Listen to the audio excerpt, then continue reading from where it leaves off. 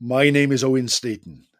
Welcome to the time between times, the time when it is neither night nor day, but the sun has gone and the sky is grey, the time when the veil between our world and the fairy world is wafer thin. Now is the time that people see lights in the sky.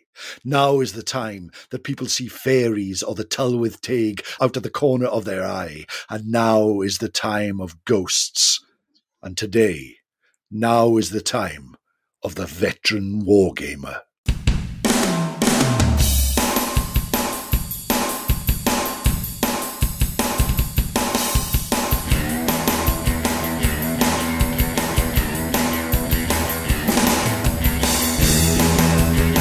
This is the Veteran Wargamer. I am your host, Jay Arnold. Welcome to episode 75. I'm joined today by Owen Staten, storyteller par excellence, raconteur, if you will.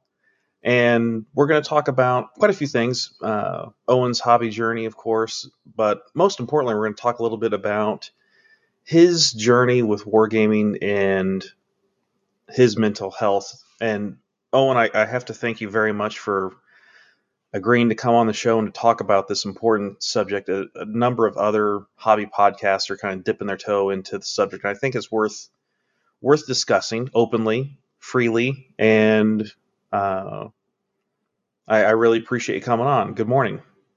Good morning to you, Jay, and thank you for having me on. And it's an absolute pleasure to speak to you and your audience. Thank you very much. Oh, you're welcome. Well, I think we'll just jump right into it, and I'll ask you the same question I ask every first-time guest, and that is, what makes you a veteran wargamer? Well, Jay, I suppose I am a veteran wargamer in many ways. One of those is I have been wargaming since the early 80s. So that makes me a veteran of the wargaming hobby, if you like. Ever since I can remember, I've been a wargamer, a role player, interested in fantasy and science fiction. And I'm also a veteran to a certain degree in that I have been a police officer for 20 years, up until very recently, where I changed my career.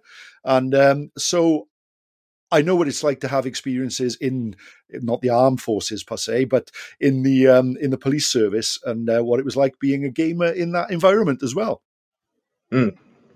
Yeah, that's very similar circumstances sometimes between armed services and police and other emergency service folks. And I here down the line we'll talk a little bit more about the use of the hobby in dealing with PTSD, for example, and other psychological conditions. And I'm really glad that we are addressing this, because I do think it's definitely worth discussing further. And Absolutely. now you mentioned the 1980s being, early 1980s, being a role player, being a wargamer back then.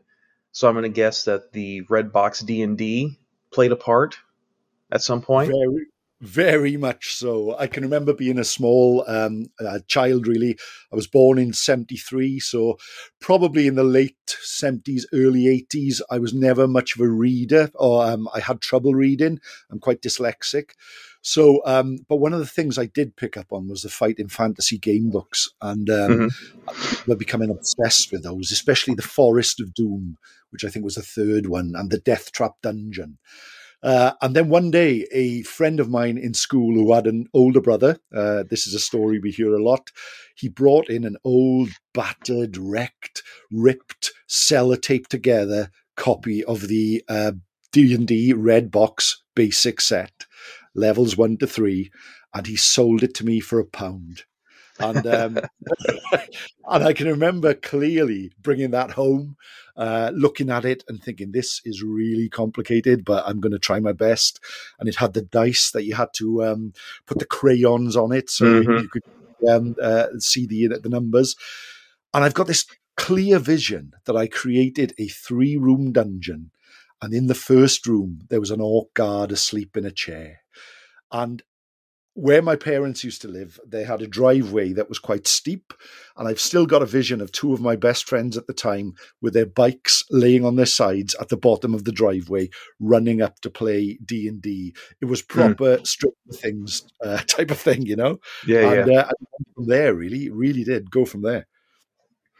Wow. And that's yeah, now I have that vision.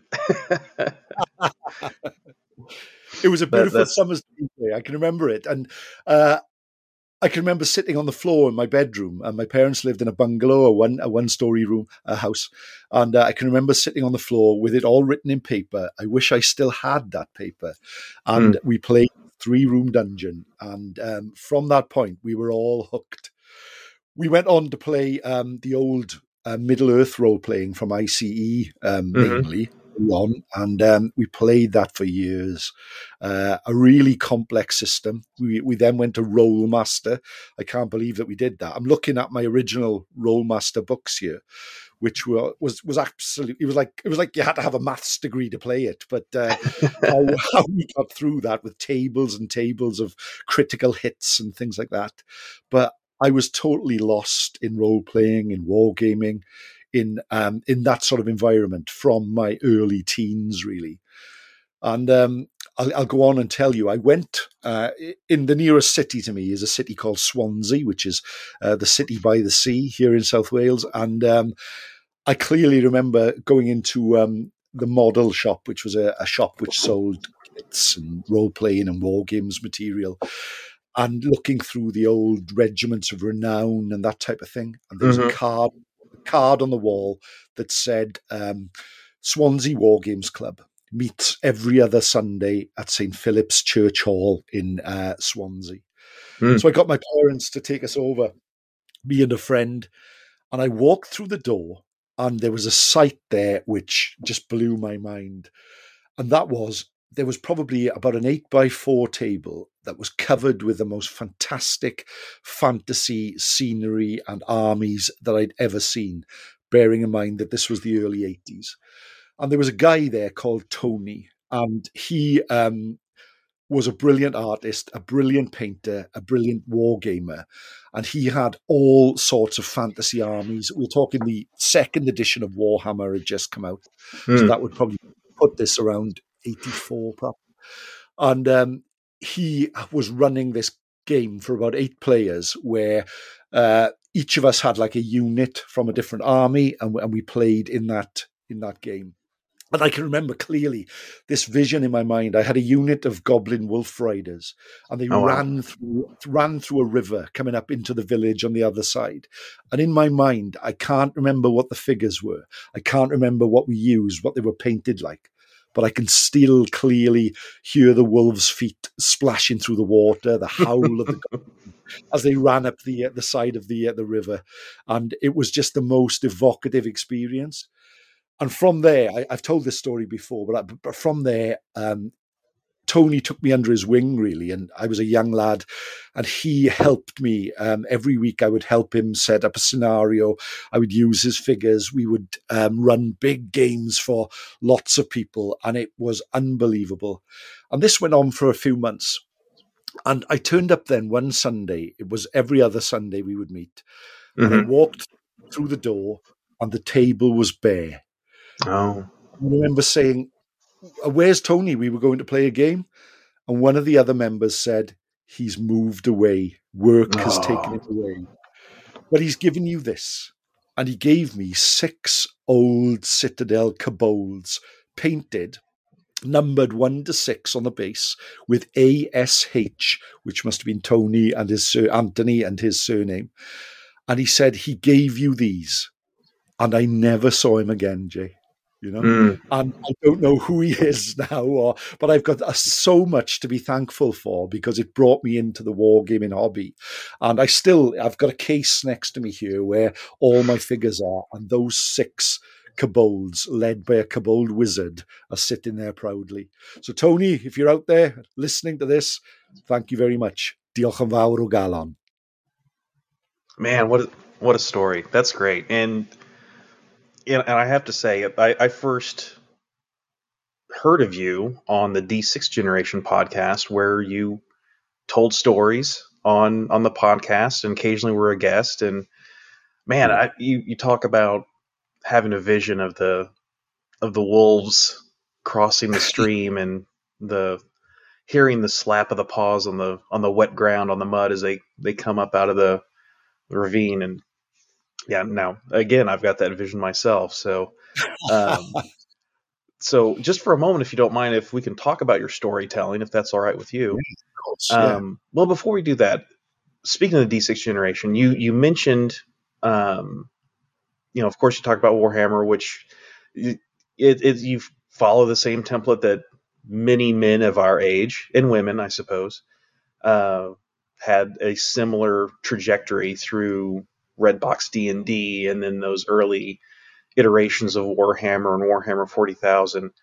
And I recall you talking about, on the D6 Generation, talking about how you went to San Antonio, Texas for a Warhammer tournament. I did, yeah. That was what an experience that was, Jay.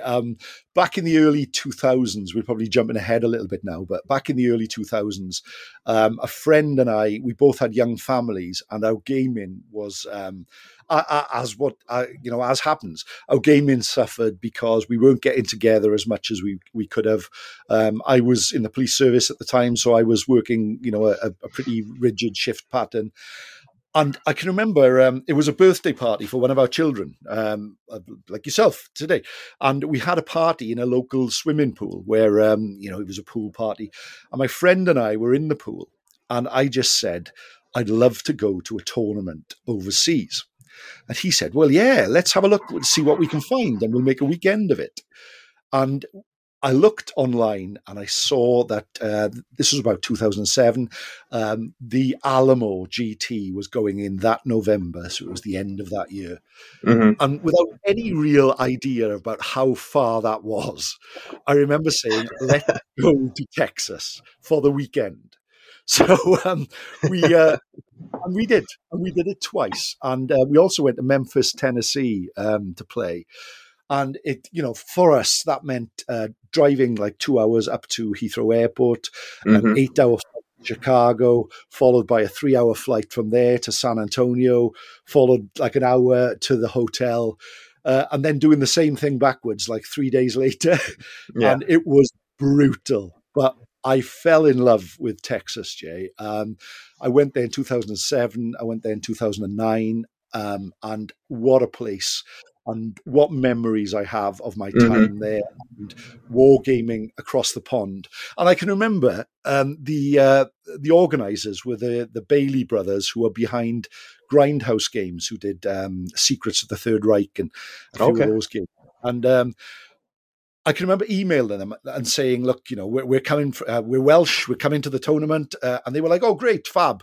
But I think they just thought that we were Welsh Americans, because when I actually got through the door and said, "Where are you from?" Well, we're from South Wales. They were like blown away. And but the welcome we had was fantastic. And some of my greatest memories in Warhammer, in particular, was the tournaments that I played in San Antonio, in Texas, and in Memphis, Tennessee, and how I'd love to go back and do that again.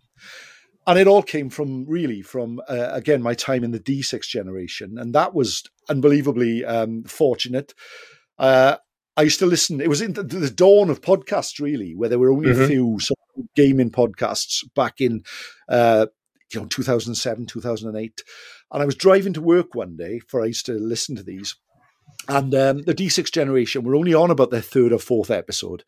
And they did a little competition about, it was about War Machine and Hordes. And they asked for somebody to, I can't even remember what it was, but it was like to describe a battle or to describe a character from one of those systems.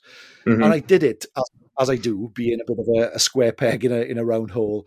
I did it through the way of poetry, and I performed it and sent it off. And it was a prize, there was some figures or miniatures, whatever. And I forgot about it. And then a few weeks later, they announced the winner, and they played my poem and my sort of performance. And I was amazed. I was totally sort of overawed by this. And from there, I got to know them and started doing the odd presenting gig with them, or sending through little bits and bobs about what I've been doing. And I've been lucky to meet up with Russ on a number of occasions. His family came over here to the UK and met up with us for a couple of days in Wales a few years ago. And then we met up with them in Florida, and brilliant experience. I still correspond with Craig quite a lot as well. So really, really nice, and a welcome and a great thing to get me into podcasting and wargaming. And so many people have got in touch, from those days. I do a bit on the Crown of Command podcast, which is run by Joshua, who lives in Japan. And he's an Australian guy, lives in Japan. And he sort of sought me out from remembering me from those days. So I don't think I realized how many people were listening to those episodes and have memories of those times. And that is, it really warms my heart to think of that. Yeah. Yeah. And you hit it right on the head there. I mean, you think back to 2007. I was driving an hour and a half each way to work, and right. That was perfect. D6 generation was perfect for me because I could fire one up on the when I'm pulling out of the driveway, and by about the time I got home, it'd be done. I know they used to they still do these huge mammoth episodes, so they were looking for anyone to fill some time, really. And even though some of the stuff I did was quite off the wall, I was just trying to think of entertaining ways to bring gaming to people with a different view, really. And I'm so grateful to them for allowing me that time and that space and that platform, really. Yeah, and Words from Wales, I think, was the name of your segment, wasn't it? It was, yeah. It was Words from Wales, and I tried to put a Welsh slant on anything, really. I'm really passionate about promoting Wales as a country and a culture, and as part of the UK. I think that we have such a rich history, rich mythology, and we have our own language, and but I think our publicists are not as good as the ones from Scotland or Ireland, so we don't get the publicity that our other Celtic brothers do. But so I'm very, very passionate about promoting anything Welsh on a global stage, if you like, and that worked for me. I try to inject a bit of humor into things as well. Sure. And I've always been about narrative gaming, really, and as going back to the vision of the Wolf Riders, if you can create that image in someone's mind, and that takes them out of themselves and into that fantasy world, whether it be for a few seconds, a few minutes, or a few hours, at the end of the day, I think that's why we're all here, and that's what I was really trying to do. Yeah, and there's, I don't know exactly what it is there. Maybe because Wales is just a little bit different from the rest of Great Britain, and not only having your the Welsh language and a slightly different take on the mythology and that sort of thing. I think that's part of what appeals to me about your storytelling, is that Right. it's not the same thing that me as an American, I've heard, because you ask most Americans, what do you think about Wales? They're going to think about the large seagoing mammals, not that little bit of the UK, and they probably just think it's England anyway, right? Yeah, and I get that all the time. And, I've been really lucky to go to the States, Texas, Memphis. I've been to Florida many times, and New York. And yes, there is that. As I said, the Irish and the Scots are far better at publicizing themselves than we are. But our history, our culture, our mythology is so rich and so different and so evocative of what it was like to be in Wales. And I think we're naturally, as a people, we're really poetic, we're really imaginative, we're quite quarrelsome, we're typical Celts, but it's a part of the UK that doesn't sell itself as much as other parts. And there are so many in America, in the US in particular, so many people with Welsh heritage. And I encourage any of them to explore that, because what you might find might really enrich your lives in that, like I say, our history is fantastic. The mythology and the tales that we can tell, and it really is a haunted land. It's so beautiful and rugged and different, and anyone who wants to come over, you will have a wonderful time if you were to visit Wales, and please do, and I can meet you for a war game as well. I'd love to. Oh, that'd be wonderful. Thank you. Now, I do have to note, thanks to my good friend Mike Hobbs, who passed recently, I do have to recognize the Wargaming Center of the Universe is in Wales. It's in Abergavenny, as you know, and so I think at some point, if I were to get there and we were to meet in Abergavenny, that would be wonderful. That would be great. And talking of Mike, unbelievably, I never got to meet Mike, and he lived literally about 15 minutes up the road from where I am, and we corresponded quite a lot over the years. And there were a few times that he was going to come and watch me do some storytelling performances, and a few times that I was going to meet up with him and do some gaming, and we never had the chance. And how I regret that I didn't push harder for that to happen, because his passing last year was such a loss to wargaming, to the Welsh in wargaming, and in wargaming in general, because he was such a passionate and supporter of gaming, and a real loss, and one that I felt really hard when it happened, even though I'd never met the guy, but my thoughts are still with him and what happened, which was awful. Yeah, and I can't get over. I think we're getting off track a little bit, but it's worth doing. I think,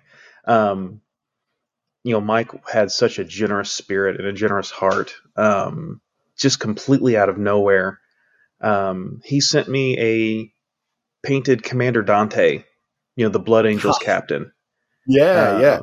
The original from the late 80s, or I guess it'd be more early 90s, right at the beginning of the second edition, with the gold armor, and just out of nowhere, because that's just the kind of guy he was, That's it. And that sums it up entirely, doesn't it? Someone who's so generous with the time, so generous with promoting the hobby, and with people all over the world, and that what a mark of a man to do that for you. Such a sad loss to the wargaming hobby. Yeah, and recently, within the past couple days, the English Breakfast Society, then they're on Twitter. They are at Fry Up Society. They bestowed Mike with the posthumous appellation of a English Breakfast Ambassador. So anyone who followed Mike, of course, knew that he was the Fry Up specialist, the Fry Up king, if you will, on for the Rate My Breakfast. That's hashtag Rate My Breakfast. Always with proper what's the term I'm looking for? Analysis of the presentations that were made, and it was nice to see the outpouring of support from the community for when the Fry Up Society put up a call for people who should be recognized for their contributions to the English breakfast, and it was just nice to see, and I can't say enough good about Mike Hobbs, but no, and thought to Neil as well, who he podcasted with for a long time, and it's such a sad loss that we don't hear their voices online anymore, which is a shame. Yeah. We'll I touched base with Neil and on occasion, and Mike Whitaker as well, and I need to talk to those guys. It's been a while since I've talked to them. Need to have them back on the show. So reach out. I think we take things for granted quite a lot, don't we? And especially in these difficult times. And I think if you've got the chance to reach out and do something with somebody, then it's really worth doing. I think that's part of the lovely thing about this hobby. Yeah, absolutely. And it is one of those things where, you get with the right group of folks, whether you're playing with them either in person or even online in these days, Mm. um, or even just corresponding, like you said, and you do develop a bond and you do develop true friendships, and um, sometimes we lose sight of that, and sometimes we need to just reach back and talk to folks and say, hey, how are you doing? Yeah, And sometimes that can be the difference. Um, absolutely. Recently there's a young man on Twitter, fellow soldier, fellow infantryman, who's kind of expressing some just kind of around the edges. Hey, I'm having some problems. So I reached out to him, and uh, we just talked a little bit back and forth. And it doesn't really cost anything out of your day to just say, hey, how's it going? And maybe Yeah, you need to follow up with, no, really, how's it going? yeah, And because the pat answer will be, oh, I'm fine, or I'm okay, or and you just say, yeah, what you posted didn't really seem that way. What else is going on? You know, yeah, um, and that would lead into what we wanted to talk about, the main topic. But let's put a pin in that real quick, because I do want to talk about your storytelling, because that's how I first knew you. Right, you were the storyteller on D6 Generation, and now you've got a YouTube channel, which yes, link will be in the show notes. The Time Between Times, yeah. and you mentioned, of course, uh, the Welsh folklore and mythology that you're bringing to the greater world, and I do appreciate that. Being a significant portion of my ancestry is Welsh, so I Oh, certainly brilliant. appreciate that. Yeah. Um, my mother's maiden name was Word, Okay. and uh, I think I think we discovered, people that are better at this than I am, figures that my mom's side of the family is probably about 45% Welsh, give or take. That's very exact, isn't it? Yeah. 45%. Yeah. Well, it's about approximately 45%. So not quite half, but a significant portion of Yeah. half. How about that? Yeah. So getting Yeah.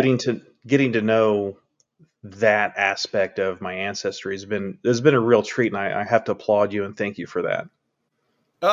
Thank you, Jay. It sort of came. I know it's off the war game topic, really, but I did. Uh, Being a shift worker for the best part of my life, working different shift patterns, I always found that I'm always a frustrated performer or actor. Really, I've been really lucky in my life. I've managed to do a lot of professional performing. I've managed to play a few parts on Doctor Who, a Oh, series called Being Human. There's a Welsh soap opera called Pobl y Cwm, which I did quite a lot on, and I also performed a lot of plays and things at the Edinburgh Festival and all around the UK, and but because I was a shift worker in the police, it was very difficult for me to actually. It was never enough for me to leave my job as a police officer, so I always had to try and make do with the best I could. And I found that it was getting harder and harder for me to get together with other people to perform because I couldn't be in the same place at the same time. Like, for example, if we were a group putting together a play, we may get together on a Thursday night. Well, perhaps I could only make one Thursday in three. So I hmm, couldn't do. So I decided I needed to perform on my own. So the best way of doing that was through storytelling. And I was really lucky back in the late 90s. Um, I got in touch with a lady who did storytelling for school children, basically, and she employed me to go to some museums, and I dress up as a Roman soldier. Believe it or not, I had the legs for it then, and or a Celtic warrior, and I would talk about the Romans in Wales or the Celtic people in Wales, and I would bring in a few stories, some Roman myths or some Welsh myths, and school children would come. And I would talk about life in Roman Britain, for example, and then I would tell a few stories as part of that, and that seemed to go well for me. And from that, then I started to go and do performances as a storyteller. And I was lucky enough. There's a huge uh, performance festival in Edinburgh every year, this world famous called the Edinburgh Fringe Festival. And I saved up enough money to take my show up there, and it did really well. And from there, then I performed, everywhere over the UK, just telling Welsh myths, ghost stories, and things like that. And it went really well, but it sort of stagnated, I would say, because I started work in the training department for the police service, and I became a day worker. So all those sort of daytime gigs went out the window. But I carried on doing it, but it had stagnated, and I was just telling the same stories time and time again. And then back in the early part of 2020, as you know, and we're bored of talking about this, but the pandemic sort of hit. Sure. And we were all stuck at home, or I was still going into work, but I couldn't get out and perform. So for a long, long time, I thought I'd love to do a podcast by myself or a YouTube channel. So I started, and it literally is this simple. Time Between Times Storytelling is on YouTube. It's literally me sat in the chair that I'm sat in now, just telling a different story every week for about 10 minutes. But that story is, I always started with a preamble that we did for the start of this, Right. this recording, which is about being in the time between times. Now, the time between times is that time when it's neither night nor day, but the sun has gone and the sky is grey. And always in storytelling tradition, that's the time when magic comes into the world. So I always do that preamble to try and get people into the right mindset to open their imagination. And that comes from a mental health aspect, really, about being in the present, being where you are, and opening your mind to your imagination and letting your cares and your worries go for a few moments while you listen to a story. And that's what I did. And every week I started doing that. Usually on a Sunday, I would sit down. I literally would read a story sometimes and then close that book and then tell that story, because I wanted to push myself as a storyteller as well. And I was amazed how many people got in touch about that and followed it. And, I'm not a tech wizard in any way. It was literally me. It started off with me with an iPad at a really bad angle. So it looked like I had 40 chins. So it was like, keep your chin up, Owen, and the other one. I've since bought myself a tripod. Wow, look, I'm a tripod company now. And I still do that every week. Or almost every week. I will put out, and on that channel, Time Between Times Storytelling, there are now about 70 different stories, and they're growing week after week. And some of them are really creepy ghost stories. Yeah. Some of them are historical stories of things that have happened, but the most of them, for the time being, are fairy stories, but with a nice slant. I put an American lady got in touch with me last week and asked me to tell the story of the Taily Poo, which is an American sort of ghost story. So I told that one. And also there's a spin-off podcast version now as well, which is a bit longer. It runs to about 20 minutes or so, and it's a bit more in-depth. And every few of those podcasts, so about once a month, I do just a mindful version of storytelling, really, where I will just literally describe a setting, like a clearing in the middle of the forest, walking on the beach, being somewhere where something magical is happening, and I invite the listener to just close their eyes and just take 10 minutes or so, just letting your cares and your worries wash away for a bit, and to lose yourself in the story. And I didn't know how that would go. I didn't know how people would accept it. I didn't know how people would take to it. But it's gone really, really well. So it's branched out a bit in that direction. And I would invite and be really grateful for any of your listeners who would like to subscribe to the YouTube channel or the podcast. I'd be really grateful if anyone would join me there, as I'm trying to grow it and I'm trying to promote these stories to a bigger audience. So thank you for letting me talk about them. Oh, absolutely. anyone who's, well, we're about 30 minutes into the show now, give or take, and I would think that anyone who isn't running to their YouTube uh, or podcast service of choice and hitting that subscribe button has got to be out of their minds at this point. Um, Now there's another angle that to that I'd be more than happy to hear about, and that's how you're how you're doing with your, is it pronounced coffee? I guess KOFI, right? Yeah, KOFI, and thank you, Jay. Yeah, that was something that was just brought to me about how what I do. I ask for any donations via KOFI Kofi, and with that, I've got a tier on there called the Fireside, and every month I do an additional story just for my Ko-fi supporters. And also, I've got a Discord chat group that I invite people in where we can talk about stories and they can suggest things as well. And yeah, anyone who's willing to support me there, everything I do with that, because also I've got a gaming channel, which I've neglected to say, and it's called Adventures at the Time Between Times. And if you go on there I do gaming playthroughs, and I've recently been doing a Silver Bayonet Oh yeah. campaign. And what I do is, rather than just talk you through the adventure, I will literally tell a story about what happened in that battle.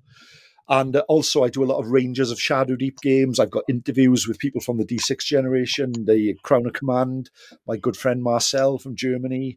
A lot of stuff on there, and that's called Adventures at the Time Between Times. So anyone who supports me on Coffee can suggest things for that channel as well. Yeah, that's spectacular.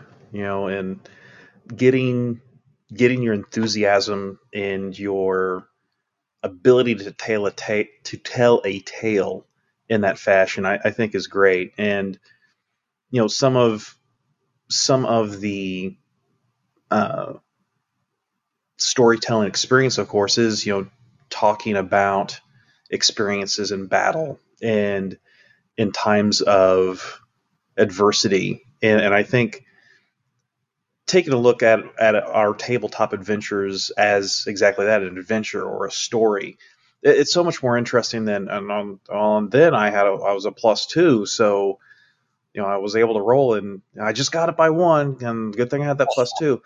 Yeah. That's a bit dry and mechanistic, if you will. Yeah. Yeah. And I really appreciate being able to take a look at the same thing, but with a storyteller's eye and with a storyteller's ear, and relate the tale of what happened in that fashion. And Exactly. Yeah. And and that go on, you.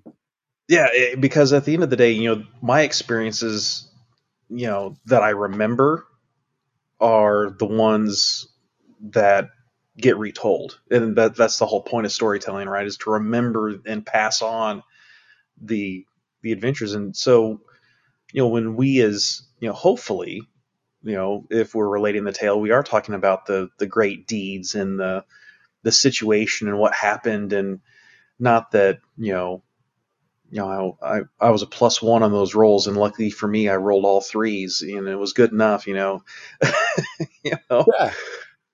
I That's what guess it's all about. yeah, and yeah, I guess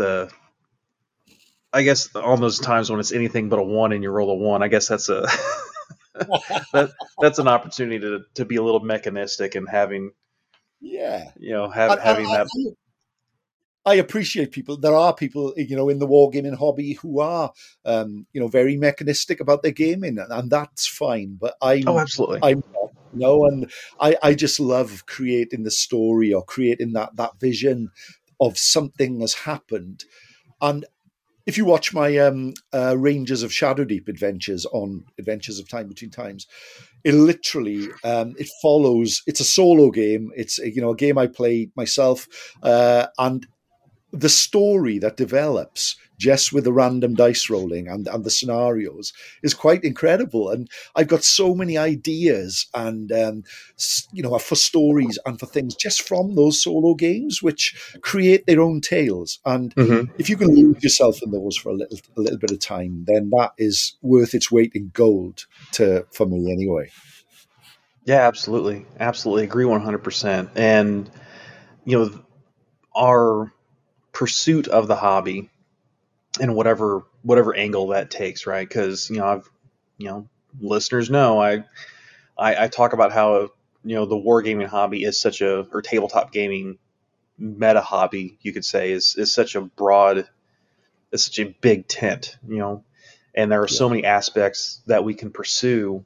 And for the most part, any aspect of it can be told as a story. I'm sure plenty of people have told the tale of picking up their paint and water and drinking from it, just by, just by way of example. And that, folks, is why I always use some sort of water vessel that is drastically different from what I'm drinking. um, so and I guess this is as good a time as any to kind of talk about I've lost your you, Jay. Are you adventure still or there? your story in the hobby in dealing with some what's the term? What term would you prefer, Owen? Maybe not difficulties, but challenges. Um, some mental health issues. You know, well, I'll let you tell the tale. Go ahead. Absolutely. I'd love to talk about that.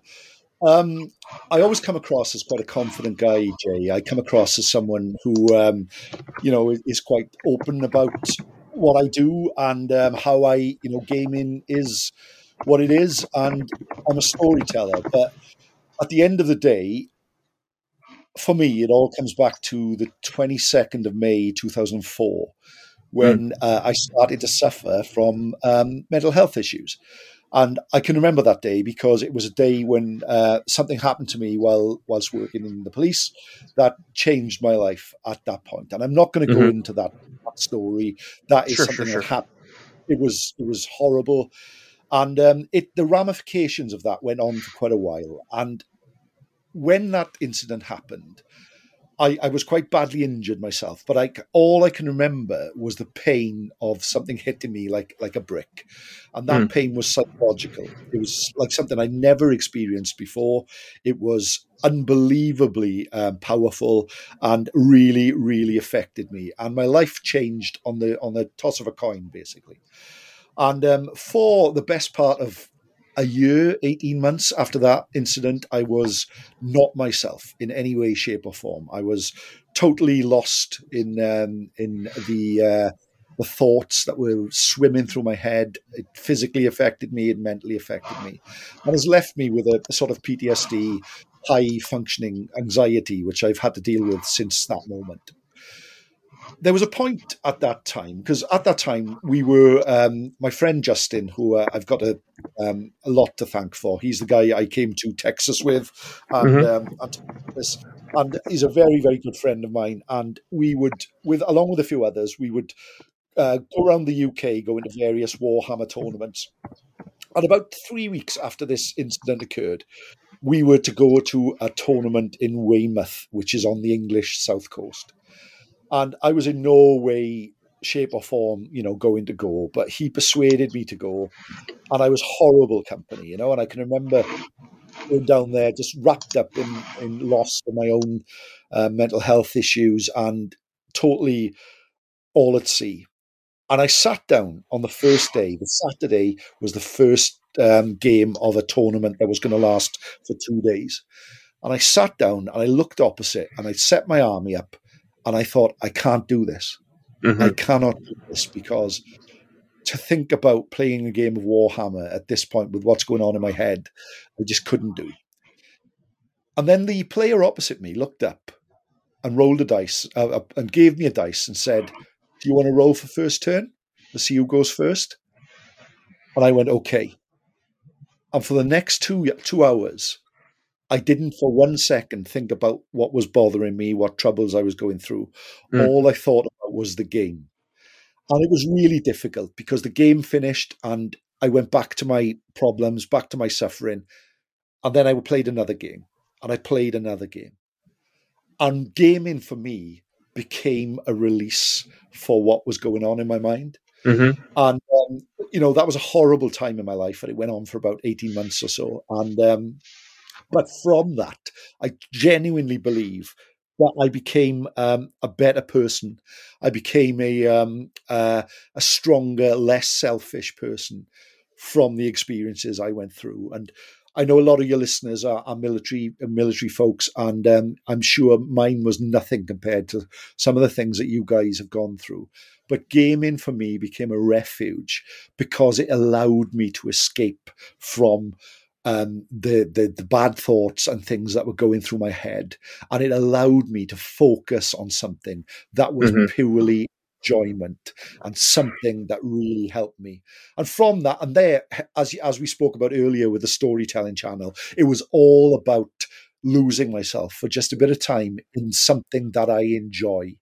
And gaming for me, because I became involved in mindfulness. I know mindfulness gets a bad press. A lot of people call it muck mindfulness now because it's so,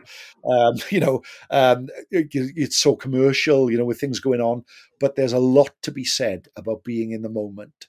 And nothing gets you in the moment more than painting miniatures, planning what you're going to do with those miniatures, Mm-hmm. and gaming with good friends and losing yourself in that company for just a little bit of time. And for me, that has been an absolute lifesaver over the last coming up to 20 years. And I Mm-hmm. honestly don't feel I'd be the person I am now if it wasn't for that. And following that incident, I was fine for probably about 6 years with just a few minor blips here and there. And I suffered greatly again in 2010 and ended up, having to seek treatment, etc. Was fine after that. And again, back in 2019, I had another quite bad time. And now, and even today, I take medication Mm-hmm. to help me. But also, of great medication for me is gaming because it allows me to focus. And I think sometimes when you're ill and when you're not feeling well, and when you're letting things, or not letting things get on top of you, but when things are intruding on your mind, bad thoughts and bad feelings, the last thing you want to do is pick up those dice, pick up that paintbrush, Mm-hmm. meet a friend, game. But sometimes it's the best thing you can do to force yourself to do it, because I've never regretted gaming with someone. Even when I've been at my lowest, I've never regretted taking up that offer of a game. I've never regretted picking up that book to read about, whether it be Blood Angels, whether it be the Stormcast Eternals, whether it be Vikings or Celts or any. I've never regretted that because Mm-hmm. that makes me who I am. And I think all of us need to remember that. Suffering is, and we all suffer, and it's difficult. And in this day and age, these times have been particularly trying. But also, there are great things happening. There are great people out there, and there are people who can help you, people who you can reach out to, and people with just a shared interest. Because at the end of the day, this is what gets us through the day, to really think about the good times that we have with friends, looking forward to it. And that's what the time between times is all about as well, is about Mm-hmm. giving us break, that little bit of a difference, just where we can lose ourselves in those thoughts. And you hit the nail on the head earlier on, Jay, when you talked about, the +1 dice rolls and things like that. We don't remember those. But 30 years later, I still remember the sound of the wolf riders running through the river.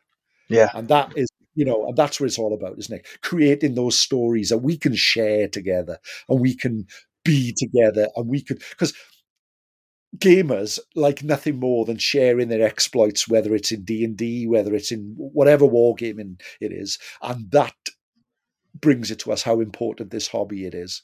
So sometimes, even when you're at your lowest and your mind is screaming to you to just hide in bed or do whatever it is to hide away from the world, get out there and put yourself out there with gaming in particular, because that is a real place you can go where you are safe, where you are thinking about things which are important to you, and it will really help you in your road to recovery. And for me, it's been a lifesaver. I can honestly say that. And I want to thank so many of my friends who over the years have been there for me when I've not been great.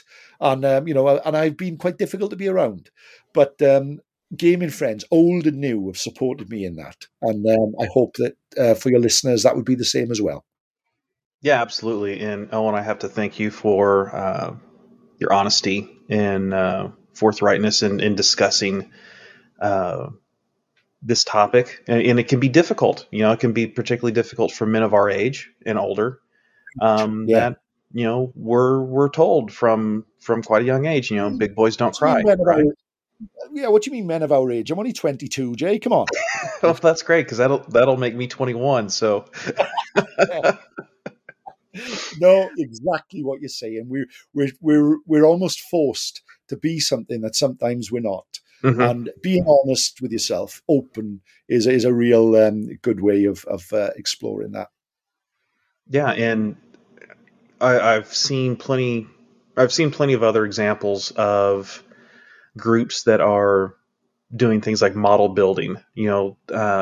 Actually, a very good friend of mine, in fact, is the director of the Vet Center in Las Right, Vegas. The Vet Center is a Veterans Administration program where uh, veterans of foreign deployments, U.S. deployments, are able to receive counseling and reintegration services when they return. And he's talked to me. He still has World War II vets wow, that come to his vet center, and he is putting together. He's seen the success that other groups have had with model building evenings. Where there'll just be a pile of model kits, and guys and gals can come in and work on a model for a little bit. And it is one of those things where you talked about where you forget. You have to be in the moment. yeah, And like you said, sometimes you just have to force yourself to be in the moment and concentrate on removing that mold line, or you know getting the right amount of glue on the arm to put it up, to attach it to the torso, and that sort of thing. And there's some folks that are building model cars or putting together uh, scenery for a model train layout, or some folks are they are building military models.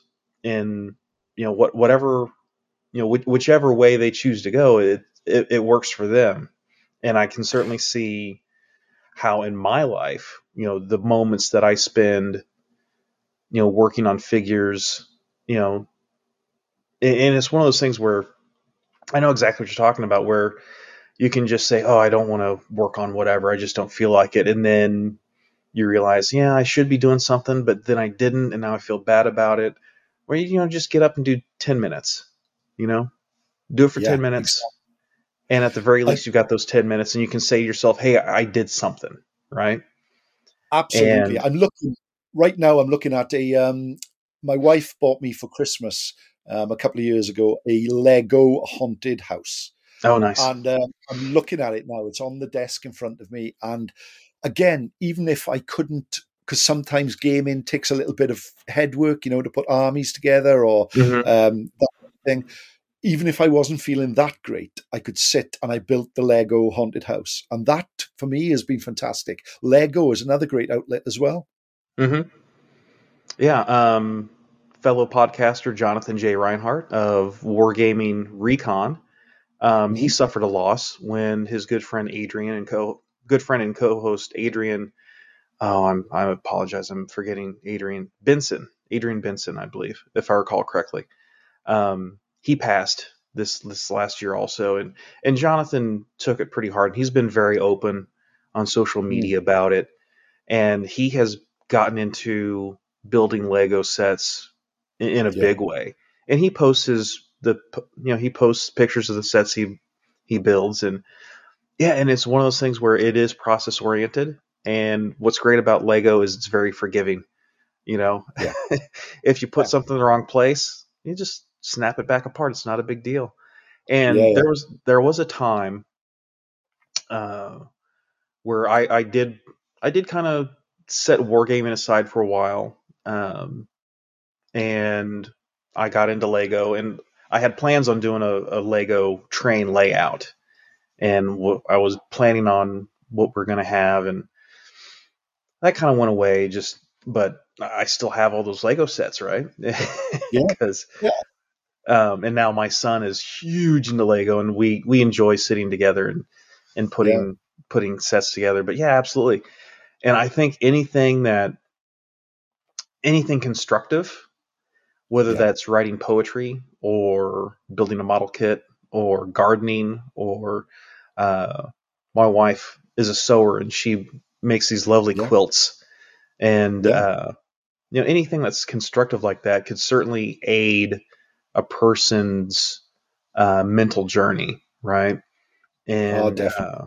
and I and again we talked at length about Mike Hobbs uh, already, but I think it's worth bringing Mike up because Mike was one of the first voices in the hobby to talk openly about the challenges he's had with his mental health. Yeah, And yeah, I think we all owe a debt of gratitude to Mike for being the trailblazer, if not one of the trailblazers anyway, in absolutely. opening up this dialogue and this continuing conversation. I kind of hate that phrase, this continuing conversation, but anyway, us just being able to talk openly about what we're going through, Yeah, and and here we are now, and I hope that if there's anyone that is having any difficulty in their personal life and in their mental life, if they take something from this episode, I think you and I will have definitely done a good thing, Owen. absolutely, Jay. And if I can just mention, in my sort of a journey is a big word, but there are a couple of things that really helped me, and one of those is there's a wonderful book. And when I say book, it's a picture book that you can read in about 10 minutes. Mm-hmm. And it's by a guy called Matthew Johnson. And the book is called I Had a Black Dog. And it says more about depression and anxiety in that 10 minutes than many books take hundreds of pages over. And it's just a little picture book, and it's also available on YouTube. If you just type in I Had a Black Dog, Okay. there's like a cartoon version of it, and that has been of so much benefit to me. It just explains in clear, concise images and with a voiceover about what is happening sometimes, because there are people out there when you first start to suffer like this, you don't really know why you're feeling this way. And also, body scanning for me has been a huge help. And there's a brilliant body scan just called the Body Scan, and it's by a guy called John Kabat-Zinn. Of course, that's the type of name you'd have in in that sort of industry. But he does a 15-minute body scan where it just you lay on the floor on your bed, and it talks you through your body, just relaxing and tensing parts of your body to help you relax. And from there, that's why I developed the Time Between Times podcast, Mindful Listens. Really, they're the sort of things that you could just lay down, put your headphones on, and just let the voice talk you through that experience, where you can focus on the voice and not on the voices that you are having. So both of those have been really helpful to me. So if any listeners want to take up and have a look at those, then please, they're a great help. Yeah, I appreciate you sharing those resources No with problem. me and the listeners. Uh, Now, when you talk about a body scan, Yeah. kind of can you expand on that a little bit? Because I'm not familiar with that term, and I imagine there's at Oh least one or wow! two All right. others that aren't. Yeah. It's a mindful exercise. It's an exercise based around mindfulness. So Hmm. what you do is you lay. It invites you to like lay on your bed or on the floor, and to clear your mind. And a voice will just talk you through your body, and it will start with your feet, and it will say like, feel your toes, tense your feet, relax your feet. And it works its way up through your body. It'll say about, your calves, tense your calves, relax your calves, actually feel the way that your calves feel when they're on the ground. Are they cold? Are they warm? And it'll work its way through your body up to the top of your head. And it just allows you to work on different parts of your body and focusing on those parts of the body rather than on the thoughts that are whirring through your mind. It allows you, it's just a way of relaxing. And I found when I first went through my illness, when it first happened to me, somebody suggested it to me, and I thought, no, that's not for me. That's all. That's a bit flowers and flip flops, that is. But I really, really benefited from it, and it helps you no end if you do it, just a little bit before you go to bed, or if you come home at the end of the day and you feel intense, then sit down and if you type in body scan on YouTube, there are body scans for 10 minutes, 15 minutes, half an hour, and some of them are like mindful journeys. They'll say there'll be a walk in the forest, and it'll ask you to imagine walking through the forest and the sights and the sounds that you hear. And there are so many different themed ones, but they're all really, really useful and have been of massive benefit to me over the years. Wow, that's certainly sounds like something I'll need to look into myself. That's Please do it. Let me know how you get on with them. Absolutely. Have you found in your hobby pursuits in particular, since this is a hobby show, in your hobby pursuits as you've gone forward and using them to kind of better your mindset, are there any particular aspects or particular pursuits that have been more helpful for you? For example, do you find maybe the process of building a model maybe more in line with what you're needing than painting or writing an army list or anything like that? I think the biggest benefit I've got from it, I'm not a great painter. I paint everything I use, but I just haven't got the skill to be a brilliant painter. I've got friends who are fantastic painters. I'm not. But in recent years, I've really appreciated the art of painting, and I've really tried to improve my skills in that direction. And in the past, I used to just paint my figures as simply as I could, but now I'm taking my time over a figure a lot more. But I think the biggest benefit for me has been the sense of community and the sense that you can speak to people like us across the world. We're talking now across the Atlantic. People of a like-minded disposition who we have something in common with that enables us to talk for hours on end. And I think in this day and age, one of the biggest problems we have in society at the moment is isolation. And, whether that be via COVID or whether it be just the way society has gone. But forcing myself to get out there and game with sometimes in tournaments with people I've never met before has been of such benefit, because the thought of doing that when you're not feeling well is horrific. But when you actually set foot, like the story I told earlier, when I sat down, I can clearly remember sitting opposite someone thinking, I can't do this. But as soon as I rolled that dice, and all of a sudden, I got involved in that world of gaming, and the visions of the great battle or wherever it was started to unfold in front of me. That was a huge benefit. So reach out, speak to fellow gamers, even if you don't want to talk about your mental health or your physical health or whatever. Just get yourself to talk about whatever it is that interests you, because when someone responds to that, that is a great boon and a great boost for you mentally, physically, and helps you through those times where you sometimes can feel like you're the only person in the world who feels that way. And believe me, you're not.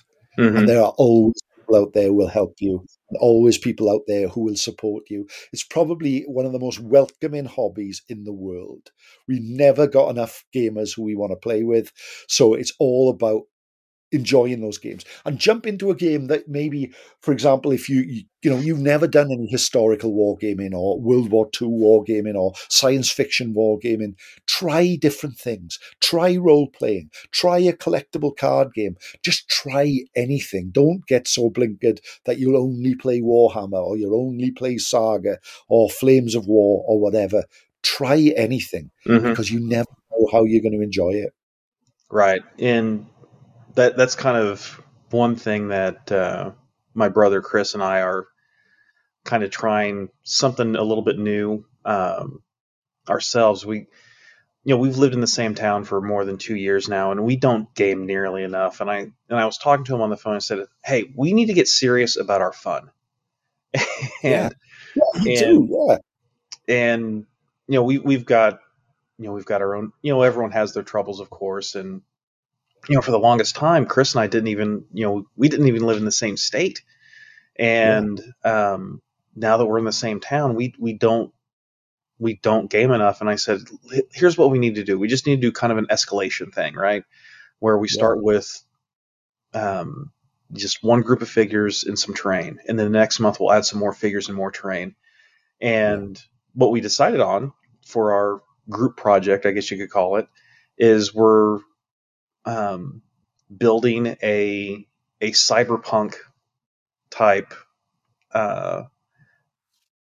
game world, I guess you could call it. We're calling it Kanji City, and we're going to start with just like a 2 foot by 2 foot urban area. So maybe not fully tightly packed in that. We're going to have a nice wide street, enough for 2 lanes, and there's a nice shoulder for cars to park, and we're just starting with that, and then we're going to expand it, and we're going to expand it some more, and we're going to expand it some more until eventually we'll have a full.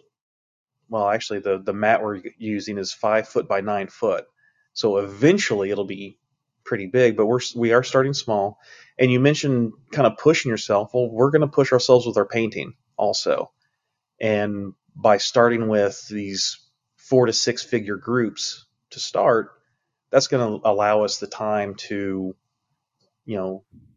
work on different aspects of our painting. Like for me, I'm going to expand, with this first group especially, with the skin tones, because it's not all white, it's not all pasty white guys, so I'm going to have some folks with more African skin tones and more Latin skin tones and Asian skin tones, and really push ourselves, and not necessarily out of a comfort zone, because we are using some familiar rules. We're using Fistful of Lead, Galactic Heroes from Wiley Games, our old standbys, but it's an aesthetic that we haven't pursued before, because the cyberpunk kind of Blade Runner aesthetic is unique, certainly, and the types of stories we're going to tell with it are beyond the usual, military force on force type stuff that we've been doing for years. But the main thing is we're going to hold ourselves accountable, right? And like I said, we're going to get serious about our fun, and we've got deadlines, and okay, here's the date, and here's what we need to have. And it's been fun starting. I worked on some figures last night, and what you said earlier, you said earlier you never regretted spending time with the hobby, right? Whether that's getting a game in or doing a video on one of your Rangers of Shadow Deep games or whatever it is. And last night, I could have gone to bed earlier, especially waking up at 5:15 local time so I could talk to you. But I don't regret working on the figures, and and that's another thing. Everything that's going to be on the table, with the exception of the mat, is going to be 3D printed. Wow. Either on the FDM printer, for the buildings, or resin printed for the figures and vehicles and scatter terrain. So brilliant. We're pushing ourselves technically, and we're pushing ourselves in, craft wise with the hobby, and we're pushing ourselves aesthetically, and you're absolutely right. Those 20, 30 minutes I spent working on figures last night, I was just there. I was just doing that, and we all have troubles. I don't need to, catalog the troubles we have in our house, but yeah, that just all goes away, and here I am, taking support, taking 3D printed supports off of the cop bot, the robot cop, you know, or the sushi master. Because yes, I do have a sushi master. So Well, just remember, Jay, no matter what's going on in your life, you can have whatever you want happen in Konji City and enjoy it, because that will be a place where you can go, where you can have adventures, you can create stories, you can build models, and having that there is a fantastic thing. mm-hmm. I Online gaming. I never thought that I would take to that, and I've played games of Warhammer with a guy in Japan, and mm, where the board is there, and I'm having to talk through, what I do, and yeah, it's not like being in person, but it's being with someone and it's sharing the hobby. I run a Rangers of Shadowdeep game just before Christmas, and I had 3 players, and one was in Canada, one was in Japan, and one was in Germany, mm. and that's we live in a magic age for that, and it's just bringing people of like minds together, and that is that's one of the finest things you can do, and it's really well worth doing. Yeah, that's it. The technology that is available to us. I'm not going to name any names, but there is someone who lives in England that I talk with quite a bit, and I'm amazed that a device that fits in my pocket allows me to talk to him while Yeah. he's in England and I'm driving down the interstate in Illinois. You know? Yeah, it's incredible, isn't it? It's absolutely. I play every once a month. I play in a Hero Quest campaign Oh, that's nice. in Germany. It's in Germany, and the board is in Germany, and my character is there, but I get to play, with friends, in Germany, just over my iPad, which is just amazing, Yeah, amazing. yeah, and, You know, and it's a great time, and speaking of pushing boundaries and getting out of our comfort zone, for good or ill, well, mostly ill, I suppose, but at the very least, one of the good side effects the last 2 years is we are expanding our horizons in how we pursue our hobby like this, right? Because I've run games myself with Henry Hyde, for example, over and we've broadcast them on YouTube, or even we've done quite a few games, my brother and I, with What a Tanker, the World War II tank game, with yeah, folks from all over, and yeah. uh, yeah, it's just astounding. Discord, for example, is a great way to do that sort of thing as well. Uh, we're recording right now using Zencaster. That's my preferred recording medium. Mm. Folks like to use Zoom or Google Meets or Hangouts or whatever. I guess it's Microsoft Meets, isn't it? And it's Mhm. Google Meets or Meetings now or whatever they're called. It used to be called Hangouts, but I guess, that's not business enough, so they changed the name. But anyway, yeah, it's just an astounding time, and you don't have to be physically with the other folks that you're playing games with, and it's definitely allowed me to become friends, like true friendships with people I wouldn't otherwise have encountered, and Yeah. it's been good for something. People like to bash on technology, but it's good for something. I think, Jay, So, when you look at it, we started this conversation talking about the D&D Red Box. hmm, And we all reminisce and we all think about the times, how great those times were in. But we shouldn't lose sight of this is a golden age for gaming. And in the mm, future, people will look back at this time and the products we have, the 3D printing, developments, the fantastic games that we're playing at the moment, and we will see for what this truly is, a glorious golden age for gaming. And we shouldn't agreed. forget that. This is a really, really something, and we should all appreciate that a bit more. Yeah, absolutely. Um, and it goes. I think it definitely goes double, not just for. Well, I think the main thing is, like we said, the connections you're able to make with folks, through these various technological media, but also the access to the materials that we use to create these stories and to play these games, and to with 3D printing, for example, you know I screwed up two of the figures I was working on last night. And I was, oh man, how am I going to fix that? And I just thought, hey, dummy, that's like 22 cents worth of resin. Print another. It'll be okay. you know, and Exactly. and I didn't really think about it until just now. But someone who is deathly afraid of messing up a miniature. I guess I have thought about this, but what if I mess up the paint job? Well, I'll just print another. It's okay. Yeah. That barrier to creativity is gone now. Yeah. And it's pretty. It's a great time to be in the hobby. It certainly is. So. Yeah. It is. Well, I think we'd be remiss if we didn't remind folks, and links will be in the show notes as always. You've got multiple YouTube channels that folks can sign up for. You've got the coffee that folks should definitely subscribe to. $5 a month ain't too bad. I certainly spend more on less. You're very kind, Jay. And of course, folks will be able to find you on Twitter, and you've got your podcast as well. And all those links will be in the show notes. And I think, unless I'm mistaken, I think we've achieved what we set out to achieve today. Do you think, or was there anything else you wanted to say? I think we've achieved what we set out to do, Jay, and more. And it's been wonderful. And if anyone takes anything from this, it's just be positive, guys. Be positive in the hobby. Get out there. Lose yourself in the stories you create. And if anyone comes to my channels, via this, please let me know, and I'll be more than happy to talk to you. I'm no expert. I just talk from my own experiences. But for me, the hobby has been really important. So don't forget what a gift it is sometimes, guys.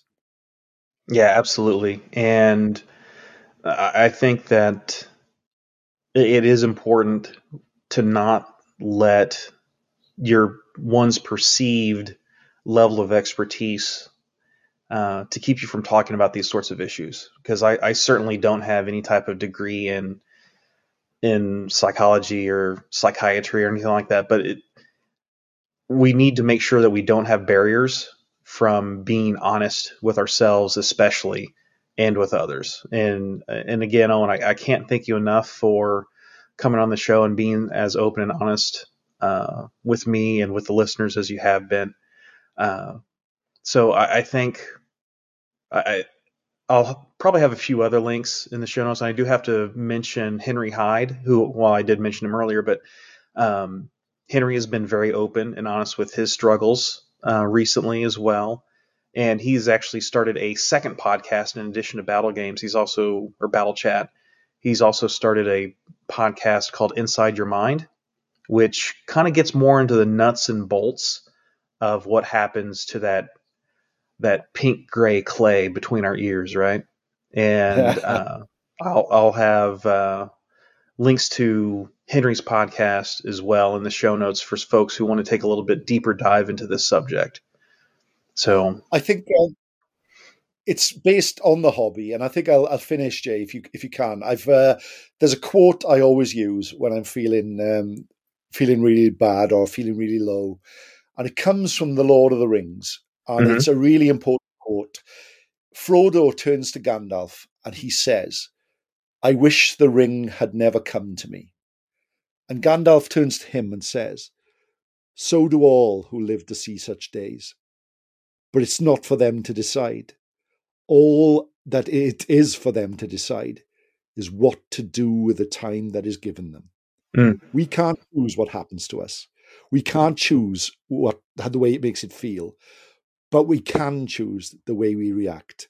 Yes. And the hobby is something that we can really put our time in. So please, guys, stick with it. It'll help you no end. Absolutely. I can't think of a better way to end the show than that. So I suppose we should end the show. What do you say? What do you say, Owen? I'm more than happy, and it's been lovely speaking to you, Jay. It's been lovely speaking to your audience, and I just hope that people get something from it. And anyone who wants to get in touch with me, Jay has given you more than ample opportunities to find me. I'm not hard to find, like the A-Team, but I'm there. You know? Yeah, and I'll do what I can. It's been great to speak to you guys. So, diolch yn fawr. Thank you very much.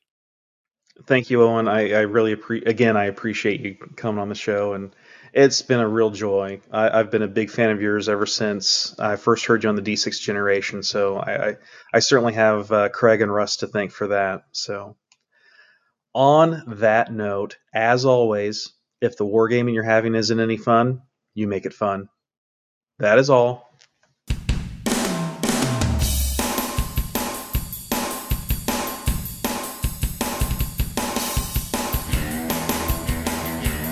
The Veteran Wargamer is copyright J. Arnold, 2022. Music courtesy of freemusicarchive.org.